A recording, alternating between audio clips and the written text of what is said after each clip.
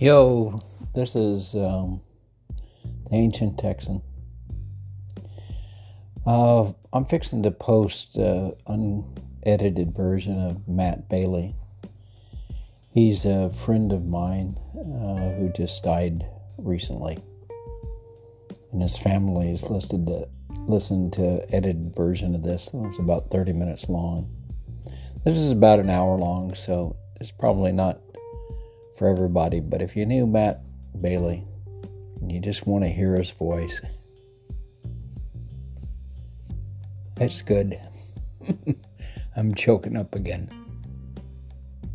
Done that quite a few times this week. Didn't know how much I love the guy.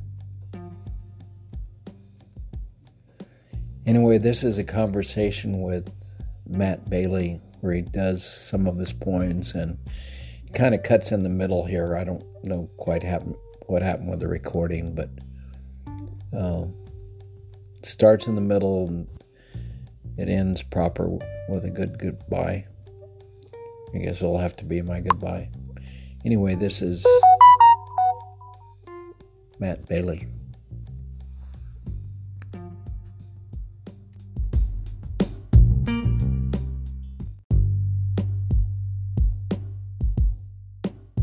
In on whatever the main point is. You know, it worries me. Now, some people are better at multitasking than I am. Yeah, I'm not. Yeah. If I'm at something, I want to be there, you know, fully engaged. But yeah, that interactive thing is handy because, yeah, sometimes like I have a lot of Zoom meetings with big groups of people at the Delaware Nature Society, 30, 40 people, whatever. And, they keep everybody muted because even just the background noise of each, even if you're not talking, like I got my air conditioner on now, Yeah, mine's on too. I can hear it, and it's... Yeah, and if you times that by 40, then that becomes an issue, even if somebody's sitting there quietly. But yeah, like as far as the chat side of things, sometimes when someone says something that is unclear, or somebody was saying something the other day that they kind of, mixed up just a word slip.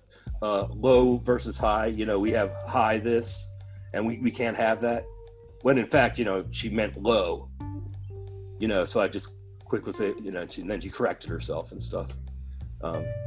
Yeah, like everything, there's good and bad. Yeah. So I just turned the recording on. I thought I had it on from the beginning, but I didn't. Okay, well, we were just chatting anyway. High and wide of the mark. I always want to hope that, in that chatting we have some moment of wisdom just accidentally escapes. Every once in a while, yeah. Yeah, so let me see, do you usually start with an introduction or something, or? I thought you could give us a little bit of your background about yourself, and I know that your work in nature, and I don't exactly know what you did, but I know that it kind of influences the way that you see everything. Yeah, very, very much so. And you will see with some of the poems I hope to present today, and also just the way I express myself. I'll often use a metaphor for a concept, because often you can use that metaphor and have like a whole big concept appear in someone's head. Without having to describe it all. Of course, the challenge is you don't want to slip into like jargon type things. For example, I'm probably going to read one today where before I start, I'm going to have to explain a certain piece of shark anatomy in order for it to make a lot of sense. Yeah, I noticed even that picture that you have behind you right now. What is that, a seagull? Yeah, I just got that up the other day. That's actually a piping plover, which is the bird that I spent most of my career trying to protect. It's an endangered species. And actually, a friend of mine gave me that. It's a photo that he had taken. And we had worked together out on, these birds nest on beaches. So we'd worked together out on the beach for a good number of years. And some of these birds have bands on their legs, like colored bands. And by the series of colors, you can identify that bird to a specific animal. And then you can know where it hatched, where it migrates to, if it's been seen in all those places. And that particular individual bird was one that we both worked with when we were working together down at Cape Penelope State Park. So it's bands that you put on the bird, or that? Yes. They are bands that are put on the bird, and banding is a highly regulated, and you have to have like a master bander as part of your team. So it's not something that we do lightly. Let's put it that way. But the information you get from that is hugely important. So since your career affects your poetry so much, what was your job? Well, if you're involved with, probably this is true of so many fields, I know it is, but certainly if you're involved with wildlife conservation, which is like, I put on my tax form, what is your occupation? Wildlife biologist. And if you do that kind of work, you're going to do a whole bunch of different things. But the field section, and then I ended up managing teams that did this, was working with these, what we call beach nesting birds. So these are all birds that have evolved to lay their eggs like out in the sand or back in the dunes, which worked wonderfully for about 20,000 years or so. And then we started to either recreate on the beach or throw a bunch of rocks on it so we could build buildings behind it, that sort of thing. So their habitat has been reduced by a solid 90% probably. So this particular bird, the piping plover, had the misfortune to have evolved to nest down here on the Atlantic coast, and they nest really the Atlantic coast and in the Mississippi river systems. But other birds that are just like them, other plovers, they actually nest up in Hudson Bay, way up north, and they're not as affected at this point because they're not nesting in an area that we're recreating on or destroying one way or another yet. With climate change, there's going to be effects all over the planet. So how does the working with wildlife and trying to preserve it, how does that affect your values? I mean, it must have a unique set of values. I think I've always loved the outdoors, which is one of the things that guided me into my career. So it's a chicken and the egg kind of thing, which came first. But one thing is, and this is true, like if you talk to a sociologist, I would think, the more you learn about, in a sociologist case, people, and a biologist case, animals and their systems, the more you can see how we all have a lot of the same behaviors, and how a lot of things that, from my end, that people do, some of our interactions, many of our interactions, are mimicked with some of the behaviors that occur out in the natural world. So it kind of gives you like this more three-dimensional perspective about why things happen and maybe sometimes how things can be improved. Like if we could improve the habitat of the poor, we would have better outcomes. Yeah, the way I relate to that, although I've spent a lot of time outdoors but maybe not paying as much attention to nature as you have. But I see that in my dog. The dog that I have now that's 17 was very angry and aggressive. And I think he picked up some of that from me.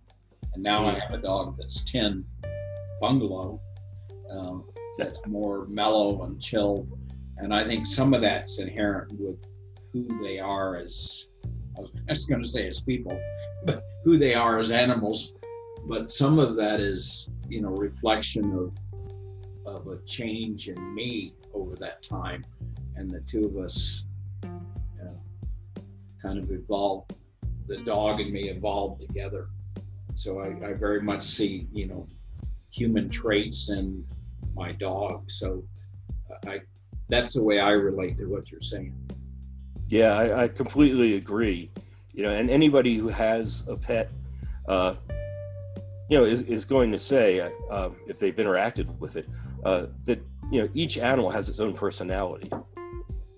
And having had the opportunity to work with, in depth with a number of different species and get to know individual birds, like in my picture back here, which you on the radio or the the feed can't see. Trust me, there's a bird back behind me.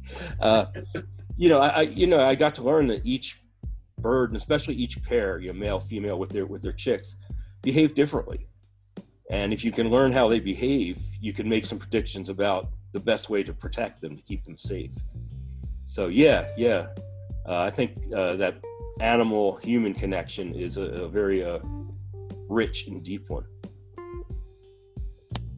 Yeah, I wish we could be smart enough to know how to fix our current social problems by studying.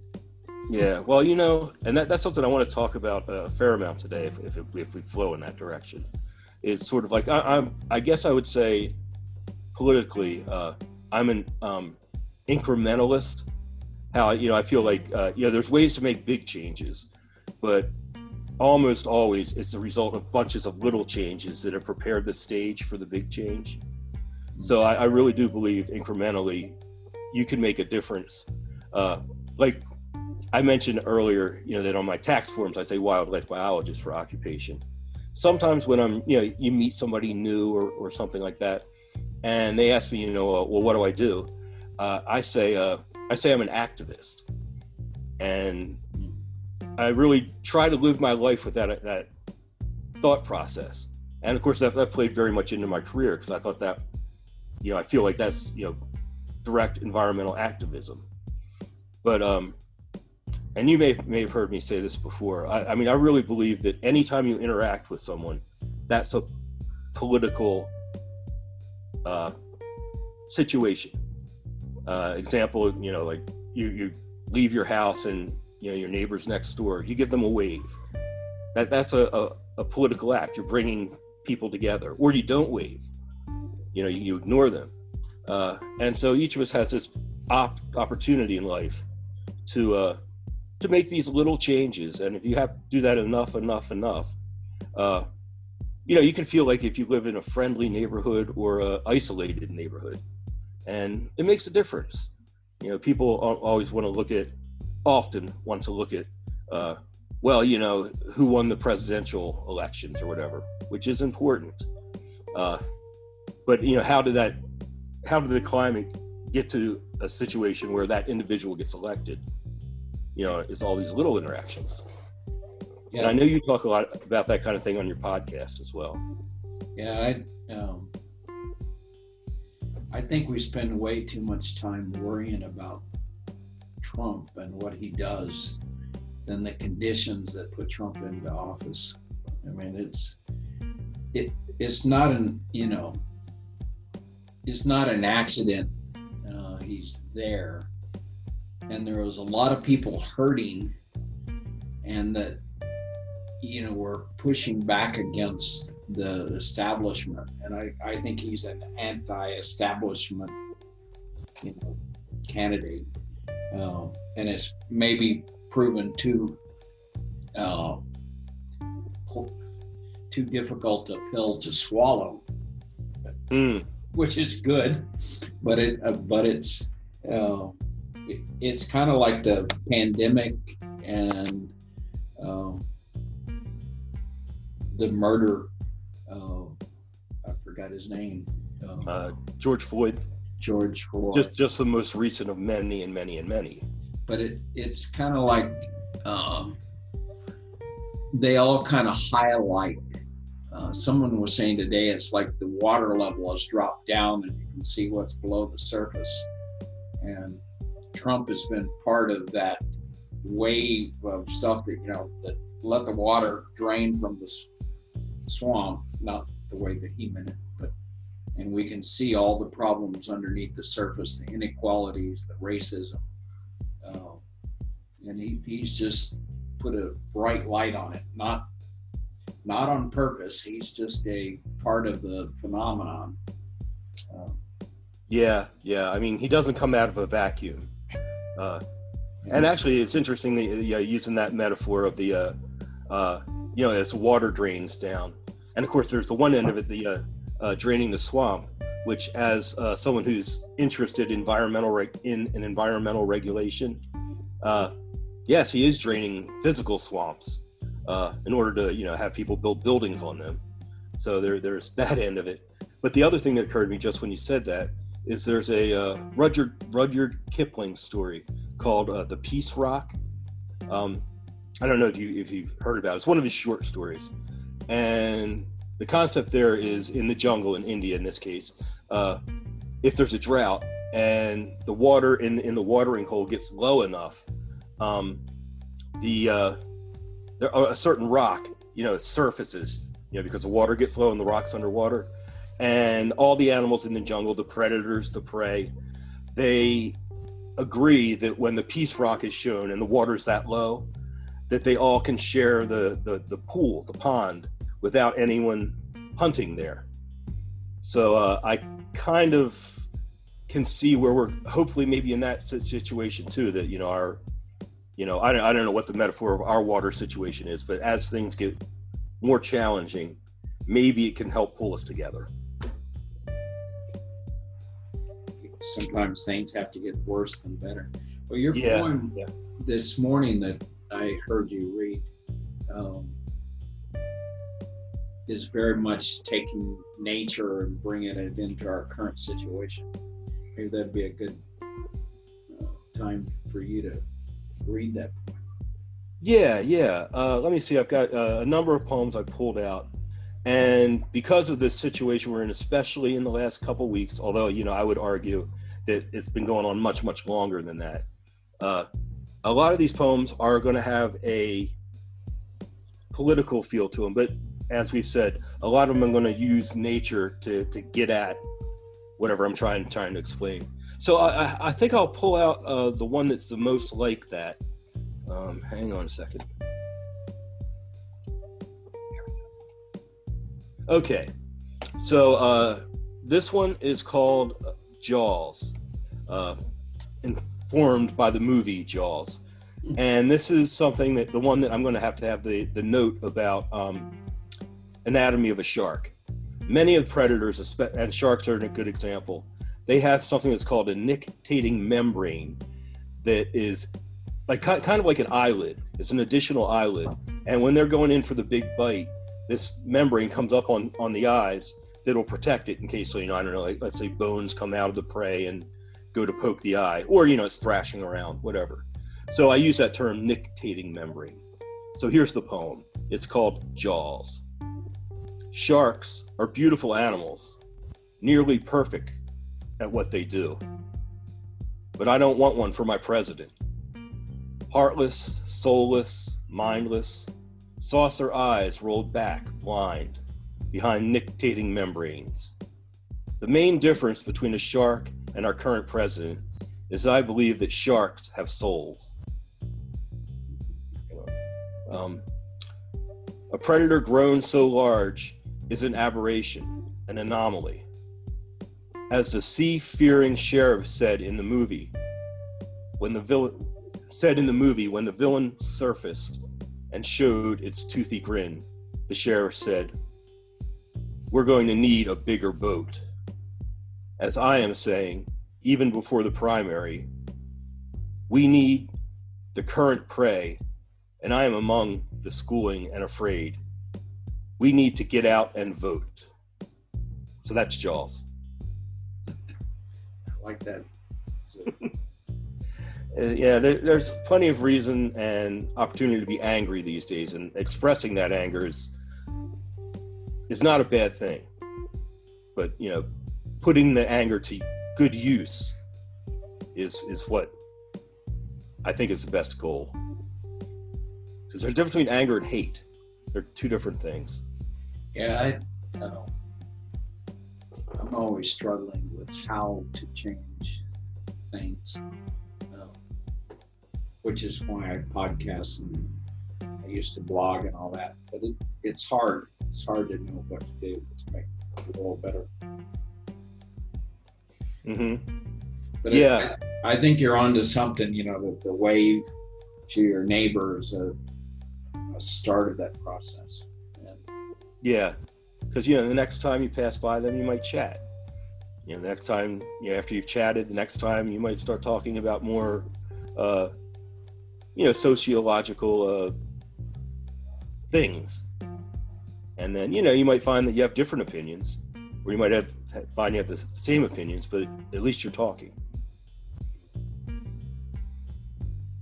Yeah, I'm also studying a book right now, When Things Fall Apart, and it's a Buddhist concept of how to live life.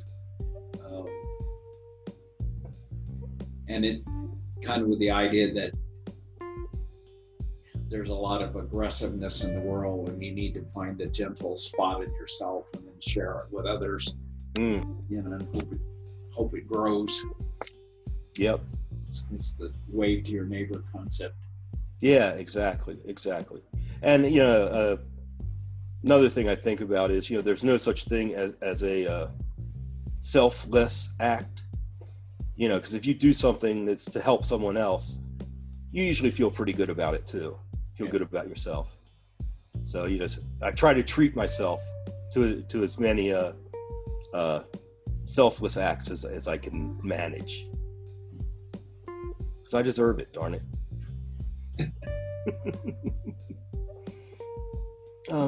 Should I read another one, or? Sure. Okay.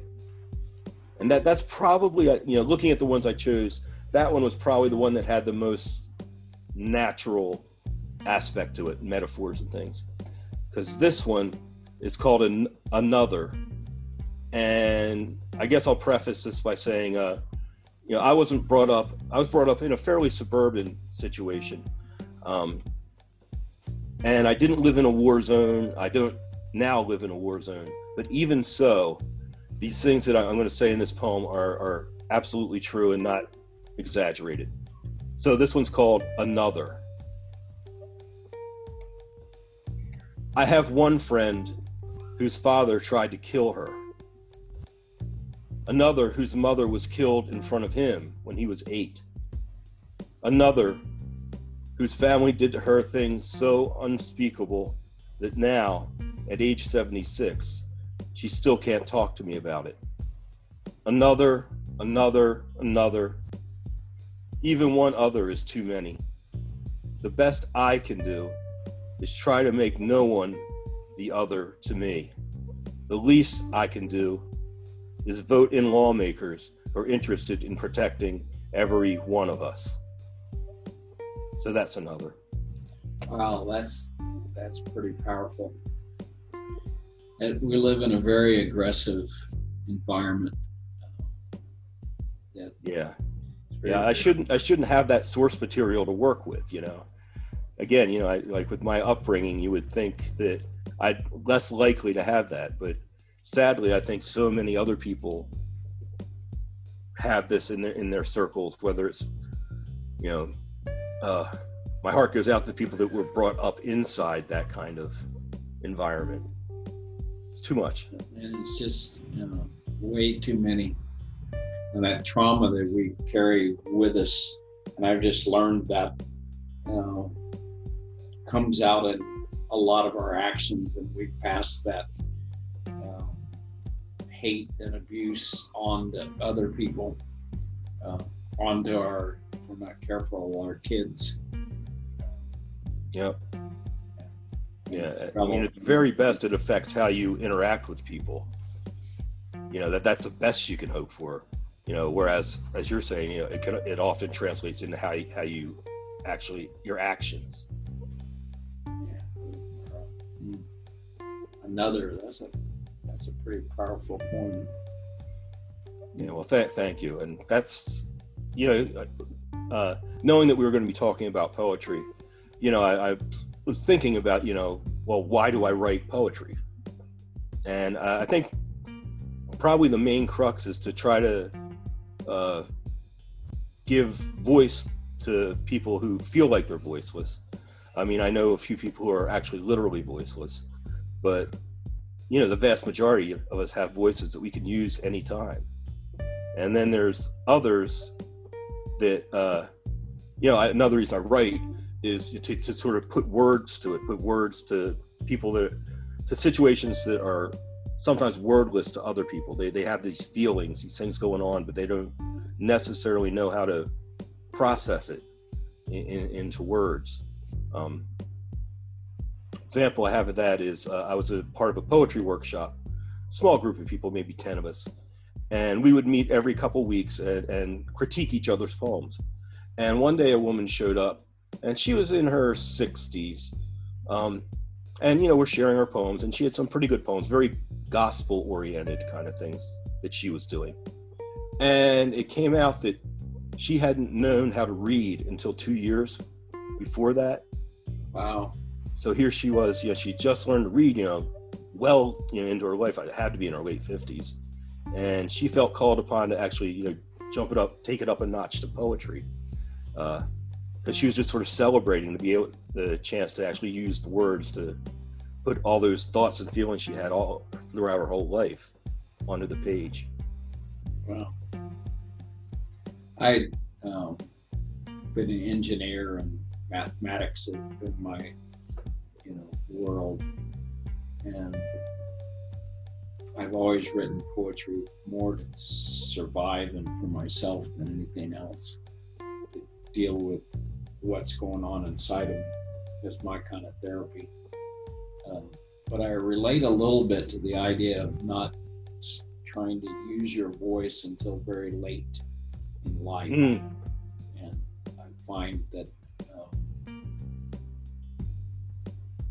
it's a whole new skill for me. Like, you edited the book I wrote, and I think it was a decent first effort, but I'm writing the second one, and I can already tell there's an improvement in how I do it. So that lady that's learned to read when she's 50, man, it's going to be amazing to see her evolution.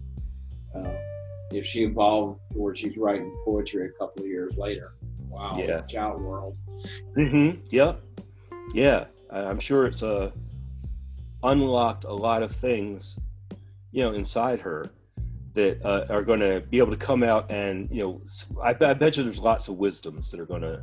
She's been saving them up for 50 years. Mm-hmm. Yep. Yeah. I agree with you that it's so interesting to see young writers and older writers, and they both have different kinds of energies. And I think, the youthful writers have some really important energies to share. Often when I'm listening to them, I get, I get little energies in me woken up that I might have forgotten about. But whereas on the other hand, seeing and hearing people who've lived some life transcribe that into their poetry has a real depth to it. We just got to keep talking. I wonder what would happen if we had a kind of a group write. I don't know how mechanically we would do that, especially on Zoom, but a group write of a poem. I wonder what the hell that would look like. Yeah, that would certainly be doable. I think you'd have to, figure out the logistics, how you went around the quote unquote room. But yeah, yep, that kind of stuff is really interesting. And yeah, because one of the things I love about the poetry group that we're both involved with is we'll often be writing about the same subject. And, if there's 8 people in the room, you're going to get 8 different perspectives on the same subject. And that's just fascinating. And the diversity in that group is really pretty amazing. Oh, yeah. Yeah, one of the many things I treasure about it. Yeah, it's like, almost you can't be in that group and be normal. If normal means anything. Yeah, I mean, I get along with everybody, but I rarely have, I don't have very many friends that I put in the normal category. Yeah, I like the outliers and the weirdos. As long as the heart's in the right place, that's the important thing. So I still am anxious to hear that poem that you said this morning. Hear that again. I think I sent it, but you probably didn't have time to read it. Yeah, I did see it there, but I did not have time to read it. But I read enough of it to recognize that it's kind of a prose poem. Kind of, it's kind of a narrative, kind of like a lot of the stuff that I write. It doesn't have the classical kind of structure of a poem, but it certainly has the feeling of a poem. Anyway, I liked it, whatever structure it has. Yeah. Do you find often that as you're writing a poem, it sort of leads you to where you're going to end up? Like that particular piece that you're talking about. I knew generally what I wanted to say to start with, but I didn't know how I was going to say it. And as I wrote it, I said, I realized that there was a certain kind of, rhythm of thought that was going on. And then I had the poem that I inserted within that, the actual more formal type poem. It's one of the things that sort of fell together, but it still was very, as we were saying, like rough around the edges. Lots of things are still rough around the edges, but I don't know if I'm going to change that or not, because it's maybe with the word organic, kind of organically grown inside of you and comes out. Most of what I write, the first draft, I'm not happy with it all. I have a philosophy that poems need to be very concise and present a feeling and build on it. And I don't want mine to be too complex. I want them to be simple and to grab one. Maybe not even, it's not about thought. It's about making people feel something is what I want to do with my poetry. And I think this poem of yours, I found it very visceral, and even I couldn't hardly tell you what was in it. I can only tell you the feeling that it gave me. I'm pleased to hear that, because that's what I wanted to do. It's like, spark feelings, and then hopefully give people a space to see that they can act on those feelings. They can make things happen from that. Well, without much more to do, why don't you read it for us? Oh, you want me to read the whole one? I'd be glad to do it. Yeah. Okay, it's going to take me a second to pull it out of the files here.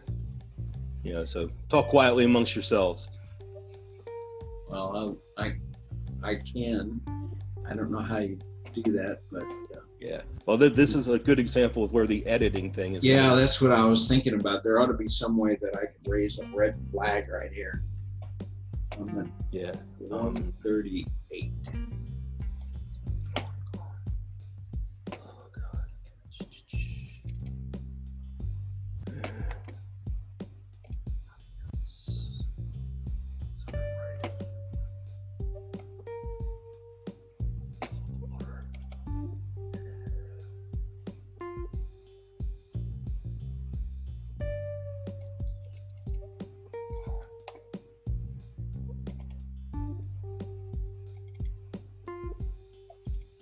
Hey, I got there. Okay. Shall I give it a whirl? Go for it. Okay. So this one is called Fish School and Zebras Have Stripes. They say that fish school and zebras have stripes so that predators can't focus in on a single target. 27 May 2020 was one of those days where the herds of evils swirled around me and I lost track. First, I learned that T-Rump was perched to pull us out of the World Health Organization in the heart of a global pandemic. Then, immediately afterwards, some putrescent item about further deflowering of the Endangered Species Act. Herd distraction clouds specifics for me at this remove. Okay, that's all par for the course. I stepped out of the ring to make some food and savor a quiet meal. Then I chromed back on. Broke trail towards my email. This guy named Floyd kept infiltrating my feed. George Floyd. I looked into it. After that, I was pretty raw. I am pretty raw. Damn it, recall, we are not the prey. We've all got predator in us. maybe a lot. We got teeth that can chomp and grind and tear shit up. We can eat anything we hunger after, and it is for us to decide what we're going to swallow. Focus, find an issue, know almost everything about a few things, and press your advantage. Think, compare, follow the trail, don't lose track. If we all follow towards the truth of the trails we know, we will all gather at the same watering hole, but arrive from different paths. And I could write this all out like in a classic English literature form and balance it up. But fuck it. It feels right. Right now. Right now.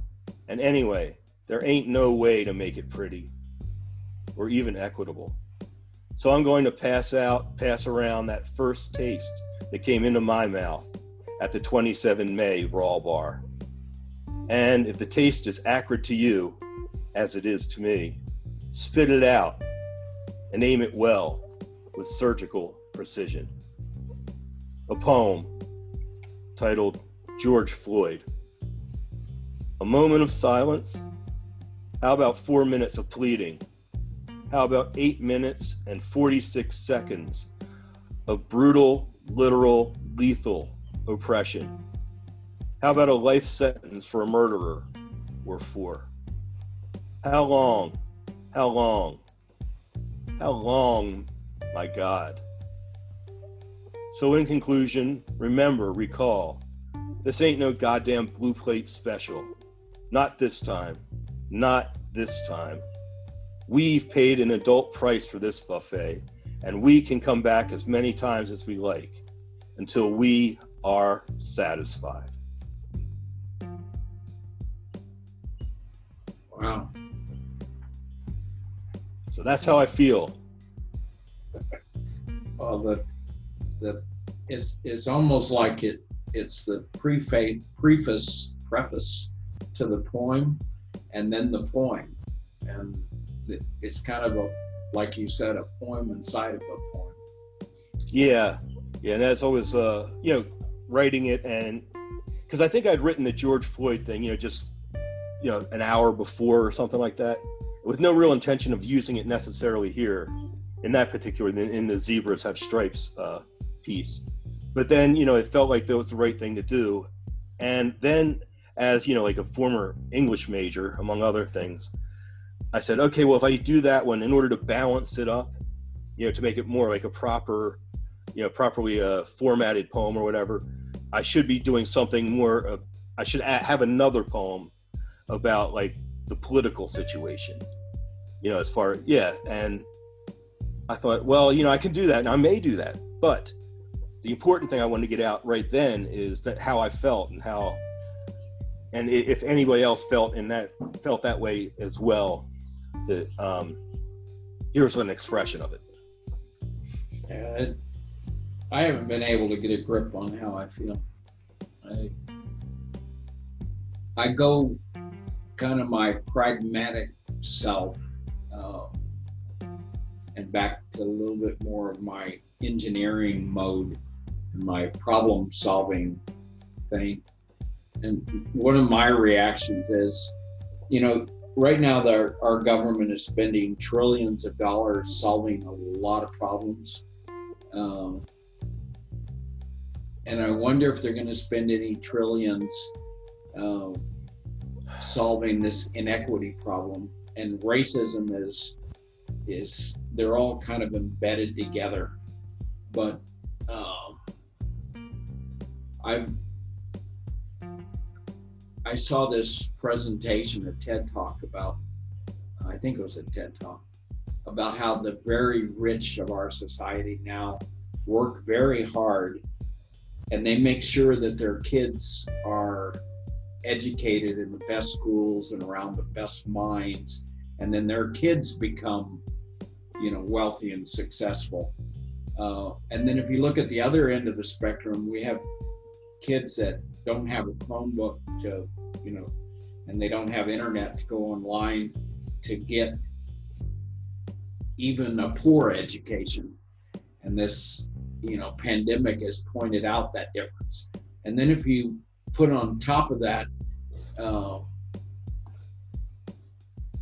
poverty and inequality, this racism, and then imagine how a kid at that end of the spectrum that's Black and poor, single mom, doesn't have a Chromebook, doesn't have internet, can't go to school, she can't afford a babysitter, she's lost her income, and compare that to the rich end of the spectrum. There is such a gulf there. And then, there's a wide spectrum in between, but unless we're willing to spend trillions of dollars, we can't address that gulf. And we can be angry and upset and everything else, but you've got to say it takes money to fix those problems and to bring the education of someone that's at one end of that spectrum. You don't have to bring them all the way to the top, but just bring them closer toward the middle and give him a chance. It takes help with dollars for education, probably takes money to help subsidize mortgages, pay school loans, maybe college is free. There's got to be a lot of effort put in to fix that problem.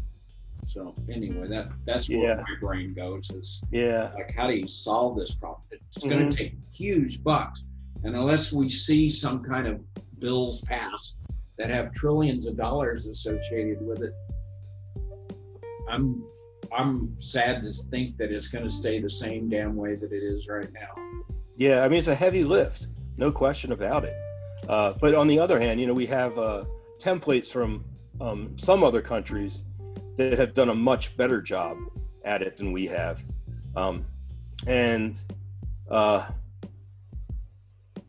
Really the bottom line, I think, as far as looking at fiduciary things, like where the budgets are and stuff, we spend on defense, what is it, 5 times more, or at least more than the top 5 other countries, that are spending huge amounts as well. Is that all necessary? Is it being spent well? Could it be diverted without any real loss of our security? My feeling is yes. Do we need troops in 150 countries around the world? Right. And this is such a big question. That's another reason why I like to focus on little things. But I sense that there's a lot of inefficiency, within the Department of Defense as well.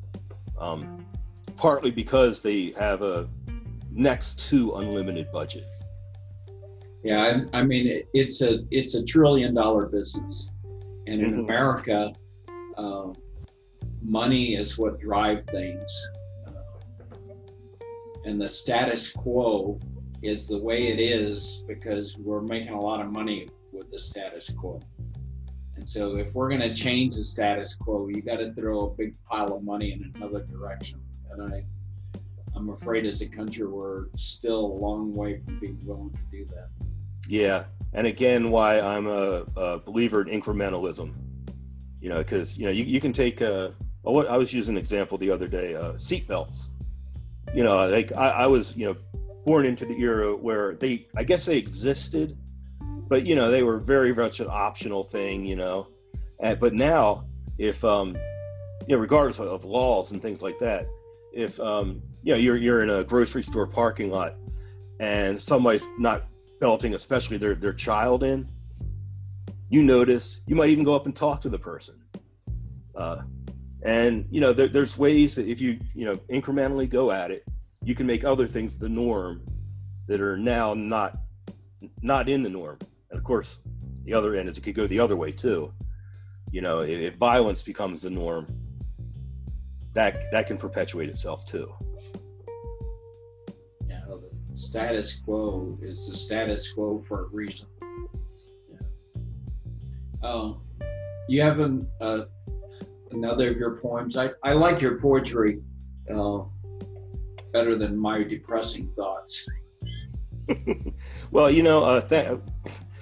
it's interesting because, it's sort of like when we were talking earlier, there's anger and there's hatred, there's feeling down, about situations.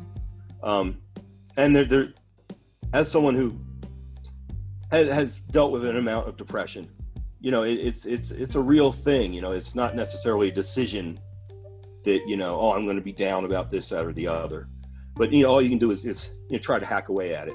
So I guess what I'm really saying is, I don't necessarily think poetry is supposed to be like bright all the time. And sometimes, there's not a solution in it. It's you're just expressing how you're feeling about the problem. And that's valid too. So let me see. I've got two other ones that I called up. Let me see. I'll ask you, would you prefer the one that's more current or the one that is talking about something that's not as current events? Well, we can do them both, and then we can.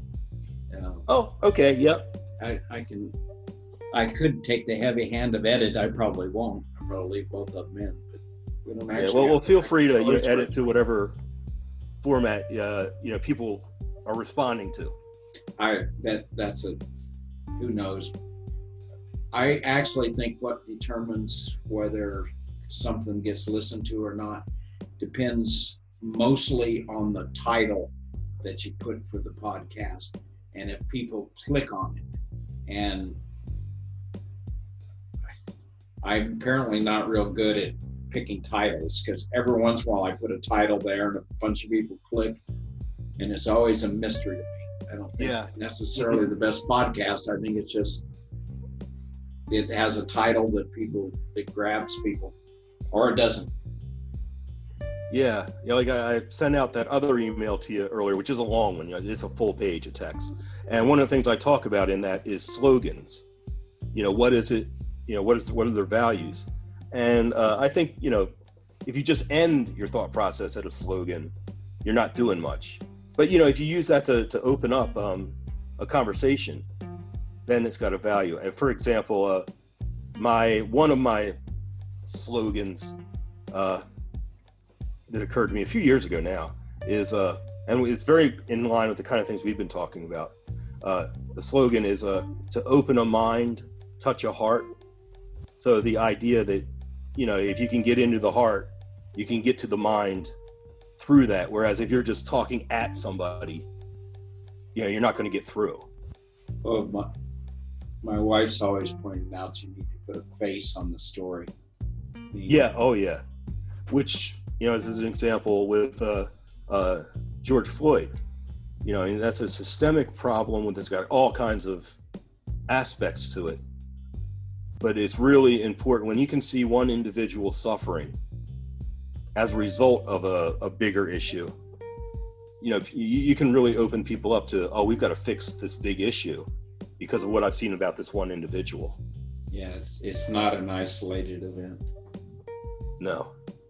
So I guess the next one I'm going to read has to do with healthcare and some of my challenges. I have some mobility issues, as you know, I'm sure. But this one's called Finding My Feet. So here it goes. Every time I get out of bed or get up from a chair, every time I rise up, I must spend an instant finding my feet. I don't know where 7 of my toes are now, but I know where I left them. It amazes me that the less my feet take up physically, the more they take up mentally, emotionally. Every morning I look into a mirror at my feet. My memory searches my past, and any smudge that I see jolts adrenaline into my system. No need for caffeine this morning. So I rise up. I find my feet, then move forward. I try to never look back. My balance isn't good enough for that yet. Foresight and hindsight have shown me how to best keep up my humor. I may laugh like a hyena in the night, because once I stop, I might bring my club to bear. Finding my feet. Wow, that's pretty well done. It's about all of us finding our feet and trying to move forward. Yep. Society right now, that actually kind of fits into the current political situation. Yeah, I agree, and I think one of the things I look for in a poem is that it's got it's not stuck in one particular time. Yeah. You know, now sometimes there are ones that are just very much like, you know, for example, the George Floyd poem. Because I'm using one particular individual as the foundation for the poem, you know, that may or may not work in the future. You know, I could probably doctor it so it was more. Well, it may work for a long damn time.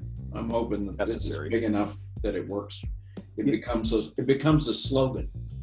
George Floyd becomes a slogan, or you know, I can't breathe, maybe. Exactly. You know, like even to this day, you know, Trayvon Martin, which, you know, what is that, 10 years ago, maybe? I'm not very good at tracking time back like that. So. I heard someone talking about how long ago it was, and I think it was 10 years. It's kind of amazing. But then on the other hand, you know, like, you know, there's a poetry, you know, that can bring tears to my eyes that are, you know, from the 1600s. You know, so, you know, I try to keep that in mind. I try to not let that limit what I'm going to write. Yeah, I'm not good enough to have all those considerations. I'm in the realm of trying to make something clear and concise and make someone feel something today. I'm not quite into looking at the historical perspective of my poem. Right. But I mean, the more you get closer to what you're trying to achieve, the more timeless it's going to be. Yeah. You know, like there's that poem that we discussed earlier today, In Flanders Field, which, you know, you don't necessarily need to know that it was actually from World War One. You know, you don't necessarily need to know where Flanders Field is, but because the feeling that is addressing is anybody who's lost people in a war is going to relate to that poem. Yep. So should I read the other one I had up on? Yeah, let's read that and then give people a break. Probably nobody can take more than about an hour of the two of us. Yeah, that makes sense to me. And I figured you would have a better sense of that than I do. Okay, here it is. I got it. So yeah, this is the more topical one. So it's called Stay Safe. I'm sure you've heard that phrase once or twice in the last, 3 months. I say it to my children all the time. So stay safe. And with a subtitle in parentheses, with a hearty hug to Donald Trump and a humbled bow to COVID-19. So stay safe. Move softly across this land. A ravening beast has arisen and is prowling. Bones and skulls are scattered before its den, and its den is everywhere. Move singly across this land. Keep to the shadows and lonely spaces. The beast and his bandits wear masks and might be everyone. Move with eyes wide open. Tune your ears, scent the air. The beast is tasteless and thirsty. Don't ever touch anyone. While we keep to our hearths, the beast is roaming, expanding his range, is empowering his minions. They will try to infect every body. When the beast has abandoned this realm,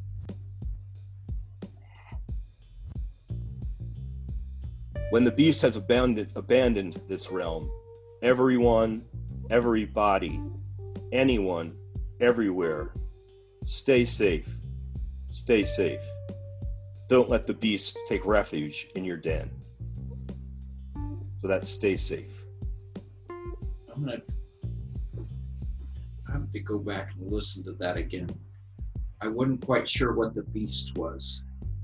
I think that's a very astute observation, because as I wrote it first go through, I kind of unconsciously changed where I was going with it and the definition of who the beast was. Now, part of it is it's really the two together. In this case, COVID and our man up top.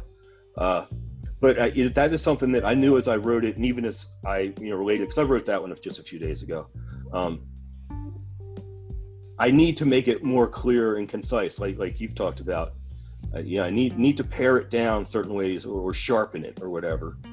But I definitely like the idea I'm trying to get across.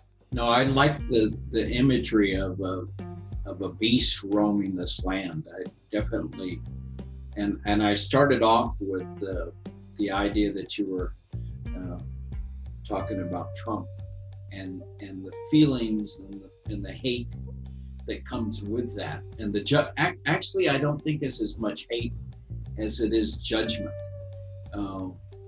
It's the idea of judging your fellow human and finding him lacking that I think best summarizes Trump. It's a judgment against others, the condemnation of judgment. I grew up in a very religious, fundamentalist religion, and I feel that maybe that's just because that's me, or it was me, and I still a lot of it's stuck inside of me. But that judgment of the judgment of an immigrant, of a Muslim, of a black person, of other, some other anything. So that's what I thought the beast was in the beginning. And then as it moved toward the end, and the be safe part was more the COVID thing. So it almost works for me. I mean, yeah. That's the art of a really good poem, is to find that balance and that concision. The beast kind of there's metamorphosis or something in there. But, maybe if I threw something like some sort of were animal type thing. This beast can come at you from different ways, and I think it's like a lot of my own poems. I think I've got something if I could just take my knife and work on the statue a little bit more. It'll look like what I'm trying to carve. It's almost there. Yeah. Well, like that phrase, about sculptors, you start with a big block of marble and then you carve away everything that's not your statue. Yeah. Yeah. Exactly. Well, I enjoy doing this, and I read your other thing about using this energy to unite. I think that's probably a separate podcast. I think I'd be glad to come back on that. That one is. Well, first of all, thank you very much for the opportunity to come on. I really appreciate having these kind of discussions with someone who's as thoughtful as yourself. And we need more of this kind of thing out there. So I'm glad I had a chance to participate. Yeah, and I want to think about what you wrote in using this energy and doing something with it. But I need to spend more time and sit down, and then I'll kind of respond, and we'll take it from there. Yeah, my hope is that it's going to be iterative kind of thing, where we bounce ideas back and forth. And what I'm sort of proposing is, really outside the box as far as, doing calls to get the vote out and stuff. All that stuff is important. But this is like going back to the idea of to open a mind, touch a heart. This is like I was talking with the same thing with another poetry group, the one that I still can't remember her last name. Fernetta is in, and she was proposing something that was very interesting, but it was a really big endeavor to make it happen. What we were talking about, sort of working algorithms and things within social media and stuff like that. which could be a very powerful thing. But, I'm sort of trying to think about very simple little things you can do to sort of shake people out of their little day-to-day and just, open up the mind just for a few seconds and see what goes in. And then they can go through their lives, and maybe it'll be, a seed that will hopefully reemerge in November at least. So yeah, this is a very open-ended kind of thing.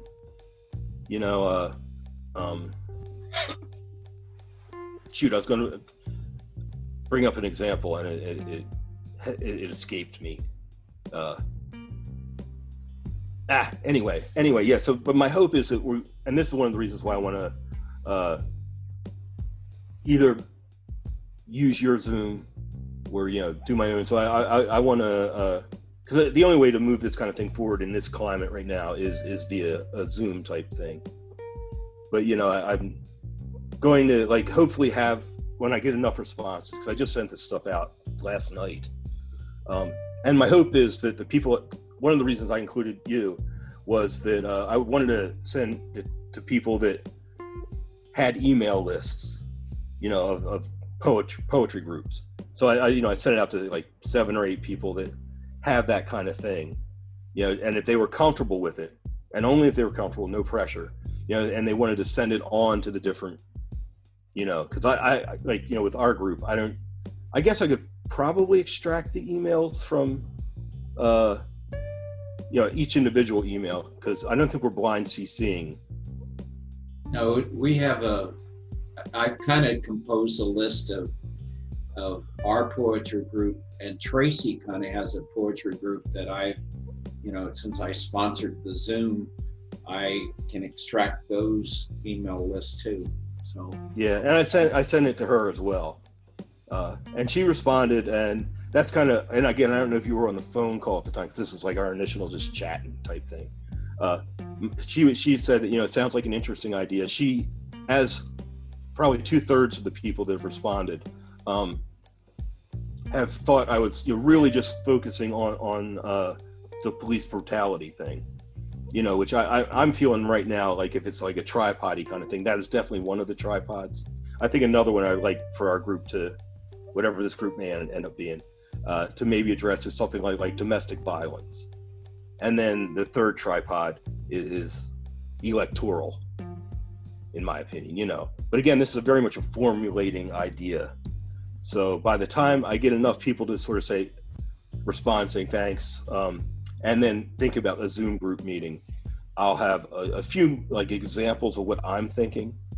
But I'm also very eager to get other people's thoughts of these out-of-the-box things. Like the thing that Fernetta mentioned, my mind doesn't go first to social media. But I thought secondarily, there's things I without having to have any technical knowledge, but, just sort of I'm on and I don't want to give too much of your time, because you probably have things that you need to do too. But I'm on a group called Delmarva Nature and Wildlife. And, there's lots of beautiful photos. The idea is, everything that you do on this is going to be something you've observed on the Delmarva Peninsula. And so there's, a lot of great photos, and a lot of people who have questions. Often it's a photo and what is this? Or, what do I do if there's a turtle in the road? That sort of thing.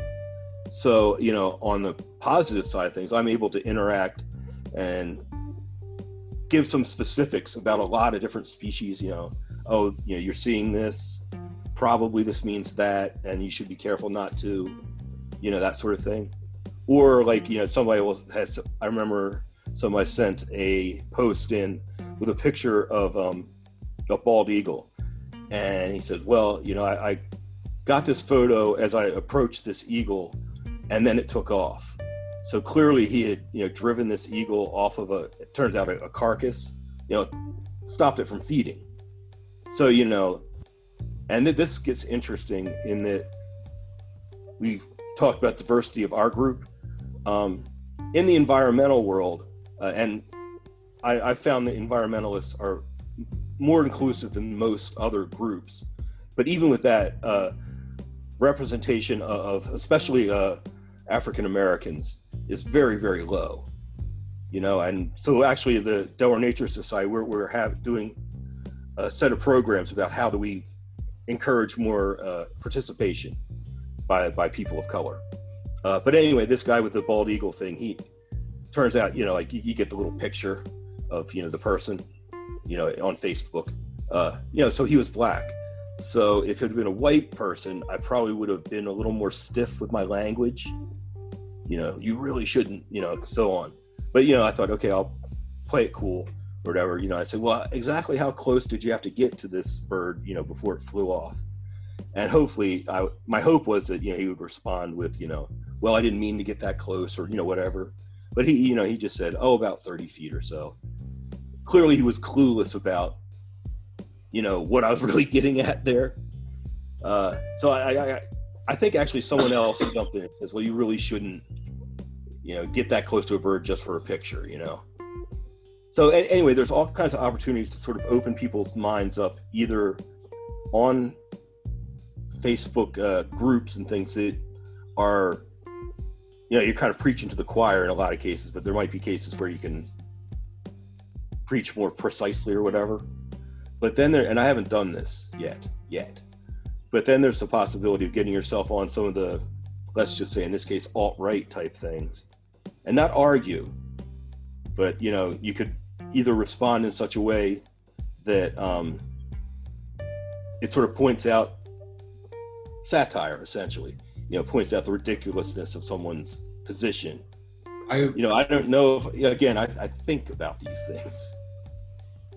I've not had very good luck with this, but I have a few conservative friends, actually some of them from reading my book, and their take on the thing was much different than I intended, which is weird. But I've tried to interact with them by asking questions. Yes. That are thoughtful and make them think about it instead of arguing. And even to the point that if they miss my point, I just let it go. Yeah. If the guy doesn't get the fact that he shouldn't get that close to the bird, like you've taken a shot at it, and sometimes you just have to, let it go. Because if you get to the point that the person feels criticized, you're probably not going to have future interactions with them, or the interaction is going to start have a bad flavor. So it's a delicate balance. It is. Yeah, at the very least, they're going to shut down. There's a real art to that.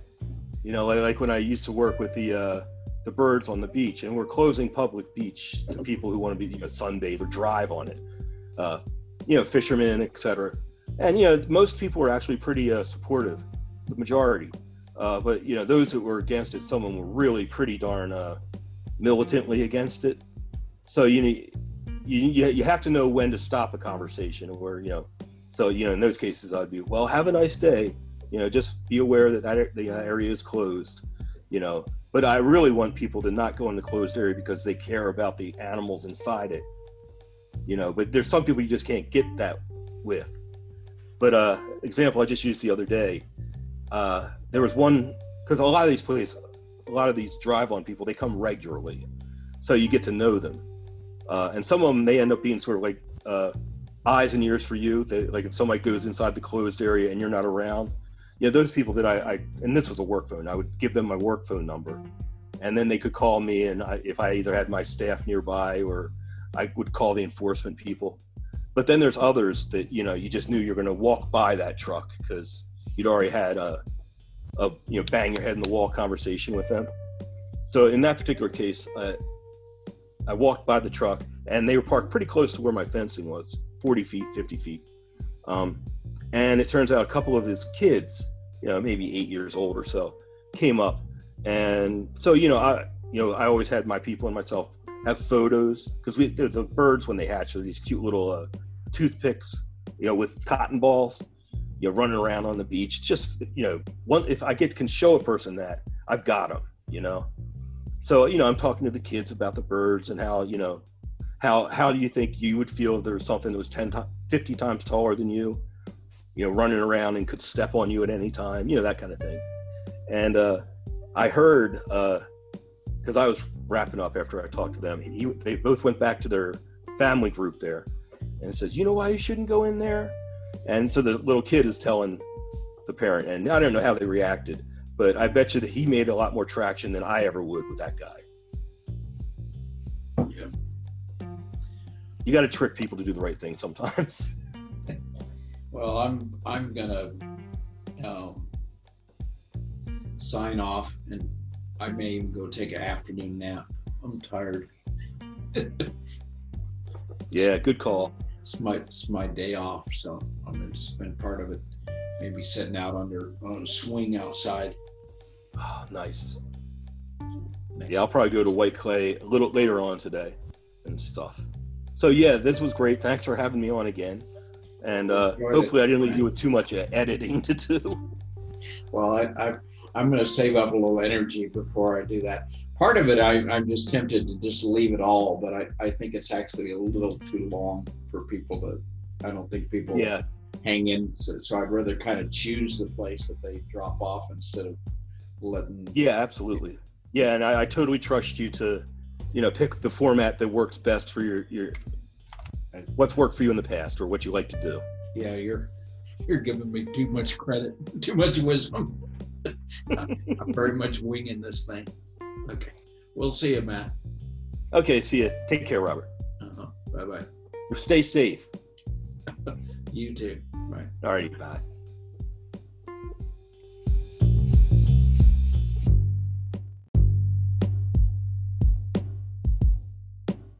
Okay, here it is. I got it. So yeah, this is the more topical one. So it's called Stay Safe. I'm sure you've heard that phrase once or twice in the last, 3 months. I say it to my children all the time. So stay safe.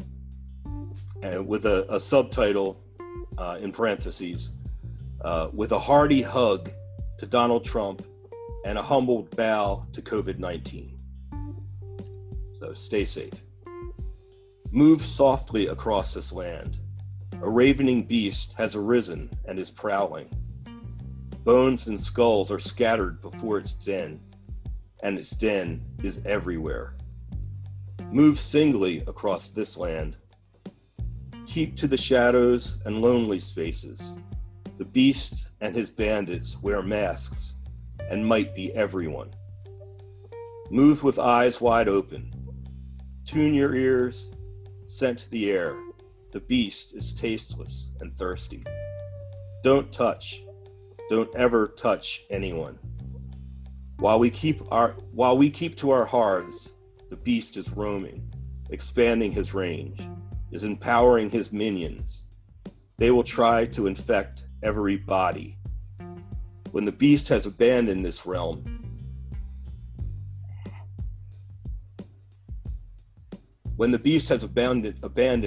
realm, everyone, everybody, anyone, everywhere, stay safe.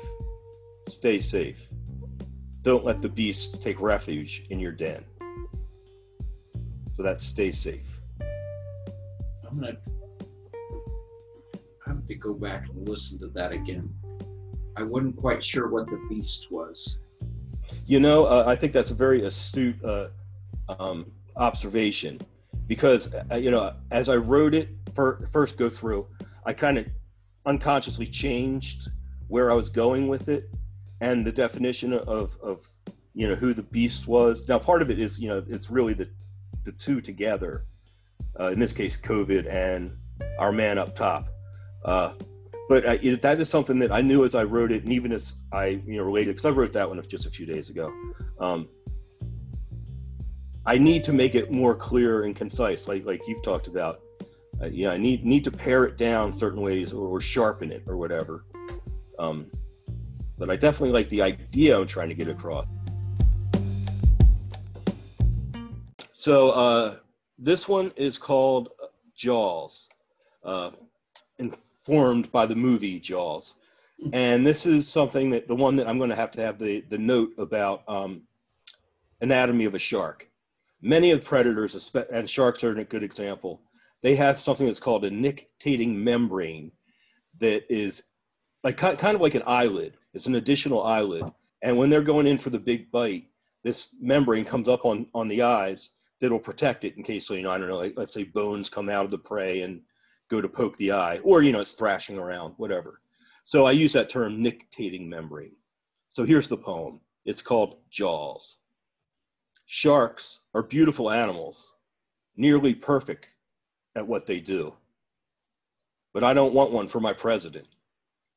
Heartless, soulless, mindless, saucer eyes rolled back, blind, behind nictitating membranes. The main difference between a shark and our current president is that I believe that sharks have souls. A predator grown so large is an aberration, an anomaly. As the sea-fearing sheriff said in the movie, when the villain surfaced and showed its toothy grin, the sheriff said, "We're going to need a bigger boat."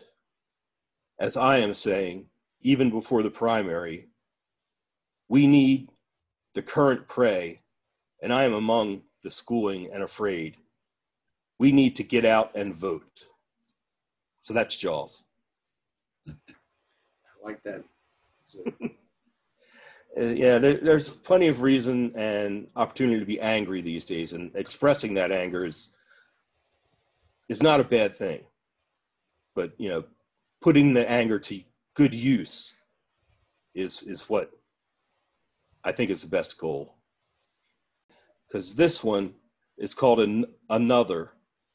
And I guess I'll preface this by saying, I was brought up in a fairly suburban situation. And I didn't live in a war zone. I don't now live in a war zone. But even so, these things that I'm going to say in this poem are absolutely true and not exaggerated. So this one's called Another. I have one friend whose father tried to kill her. Another whose mother was killed in front of him when he was 8. Another whose family did to her things so unspeakable that now, at age 76, she still can't talk to me about it. Another. Even one other is too many. The best I can do is try to make no one the other to me.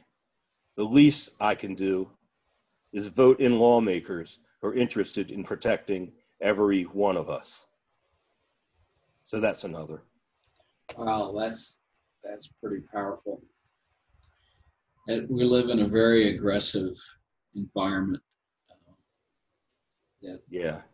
I shouldn't have that source material to work with, Again, like with my upbringing, you would think that I'd less likely to have that, but sadly, I think so many other people have this in their circles, whether it's, my heart goes out to the people that were brought up inside that kind of environment. It's too much. Shall I give it a whirl? Go for it. Okay. So this one is called Fish School and Zebras Have Stripes. They say that fish school and zebras have stripes so that predators can't focus in on a single target. 27 May 2020 was one of those days where the herds of evils swirled around me and I lost track. First, I learned that T-Rump was perched to pull us out of the World Health Organization in the heart of a global pandemic. Then, immediately afterwards, some putrescent item about further deflowering of the Endangered Species Act. Herd distraction clouds specifics for me at this remove. Okay, that's all par for the course. I stepped out of the ring to make some food and savor a quiet meal. savor a quiet meal. Then I chromed back on, broke trail towards my email. This guy named Floyd kept infiltrating my feed. George Floyd. I looked into it. After that, I was pretty raw. I am pretty raw. Damn it, remember, recall, we are not the prey. We've all got predator in us, maybe a lot. We got teeth that can chomp and grind and tear shit up. We can eat anything we hunger after, and it is for us to decide what we're going to swallow. Focus, find an issue, know almost everything about a few things, and press your advantage. Think, compare, follow the trail, don't lose track. If we all follow towards the truth of the trails we know, we will all gather at the same watering hole, but arrive from different paths. And I could write this all out like in a classic English literature form and balance it up. But fuck it. It feels right. Right now. Right now. And anyway, there ain't no way to make it pretty or even equitable. So I'm going to pass around that first taste that came into my mouth at the 27 May Raw Bar. And if the taste is acrid to you, as it is to me, spit it out and aim it well with surgical precision. A poem titled George Floyd. A moment of silence? How about 4 minutes of pleading? How about 8 minutes and 46 seconds of brutal, literal, lethal oppression? How about a life sentence for a murderer or 4? How long? How long? How long, my God? So in conclusion, remember, recall, this ain't no goddamn blue plate special. Not this time. Not this time. We've paid an adult price for this buffet, and we can come back as many times as we like until we are satisfied. Wow. So that's how I feel. Well, it's almost like it's the preface to the poem, and then the poem, and it's kind of like you said, a poem inside of a poem. Yeah, and that's always writing it, and because I think I'd written the George Floyd thing, just an hour before or something like that, with no real intention of using it necessarily here in that particular, in the Zebras Have Stripes piece. But then, it felt like that was the right thing to do.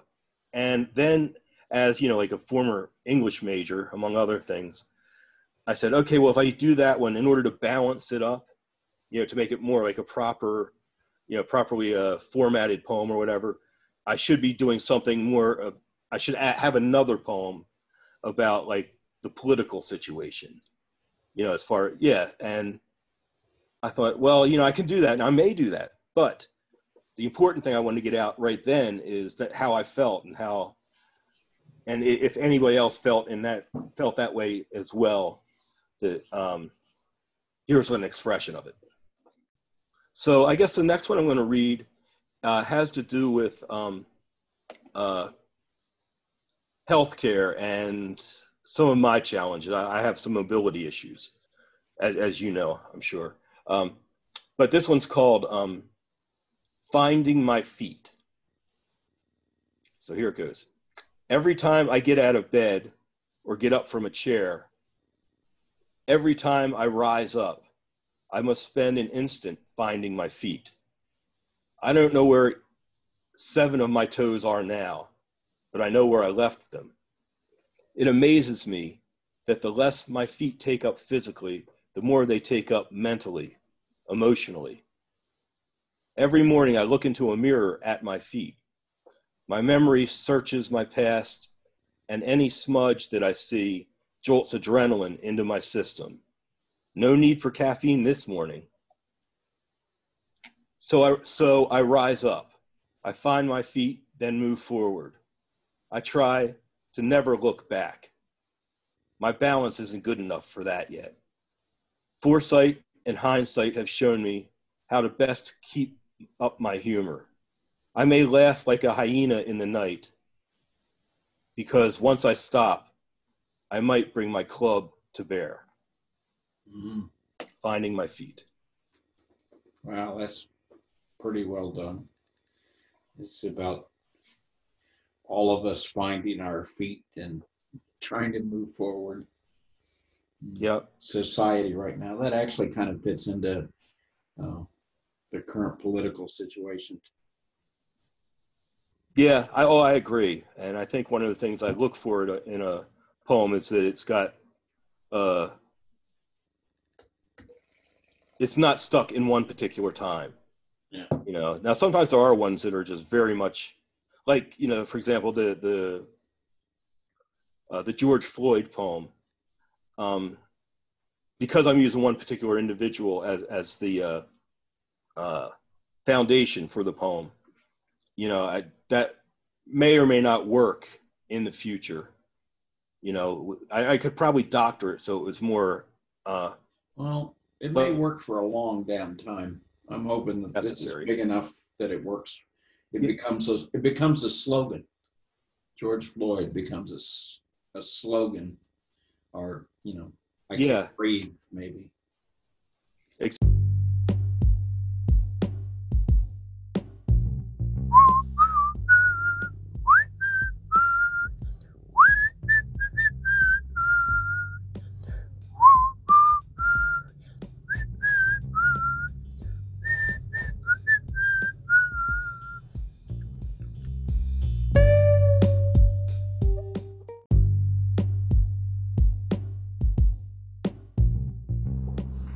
Yo, this is the Ancient Texan, an Earthling, hoping we all can learn to live and play well together on this small and delicate planet we call home. May we all honor the sacred in our fellow inhabitants. Namaste.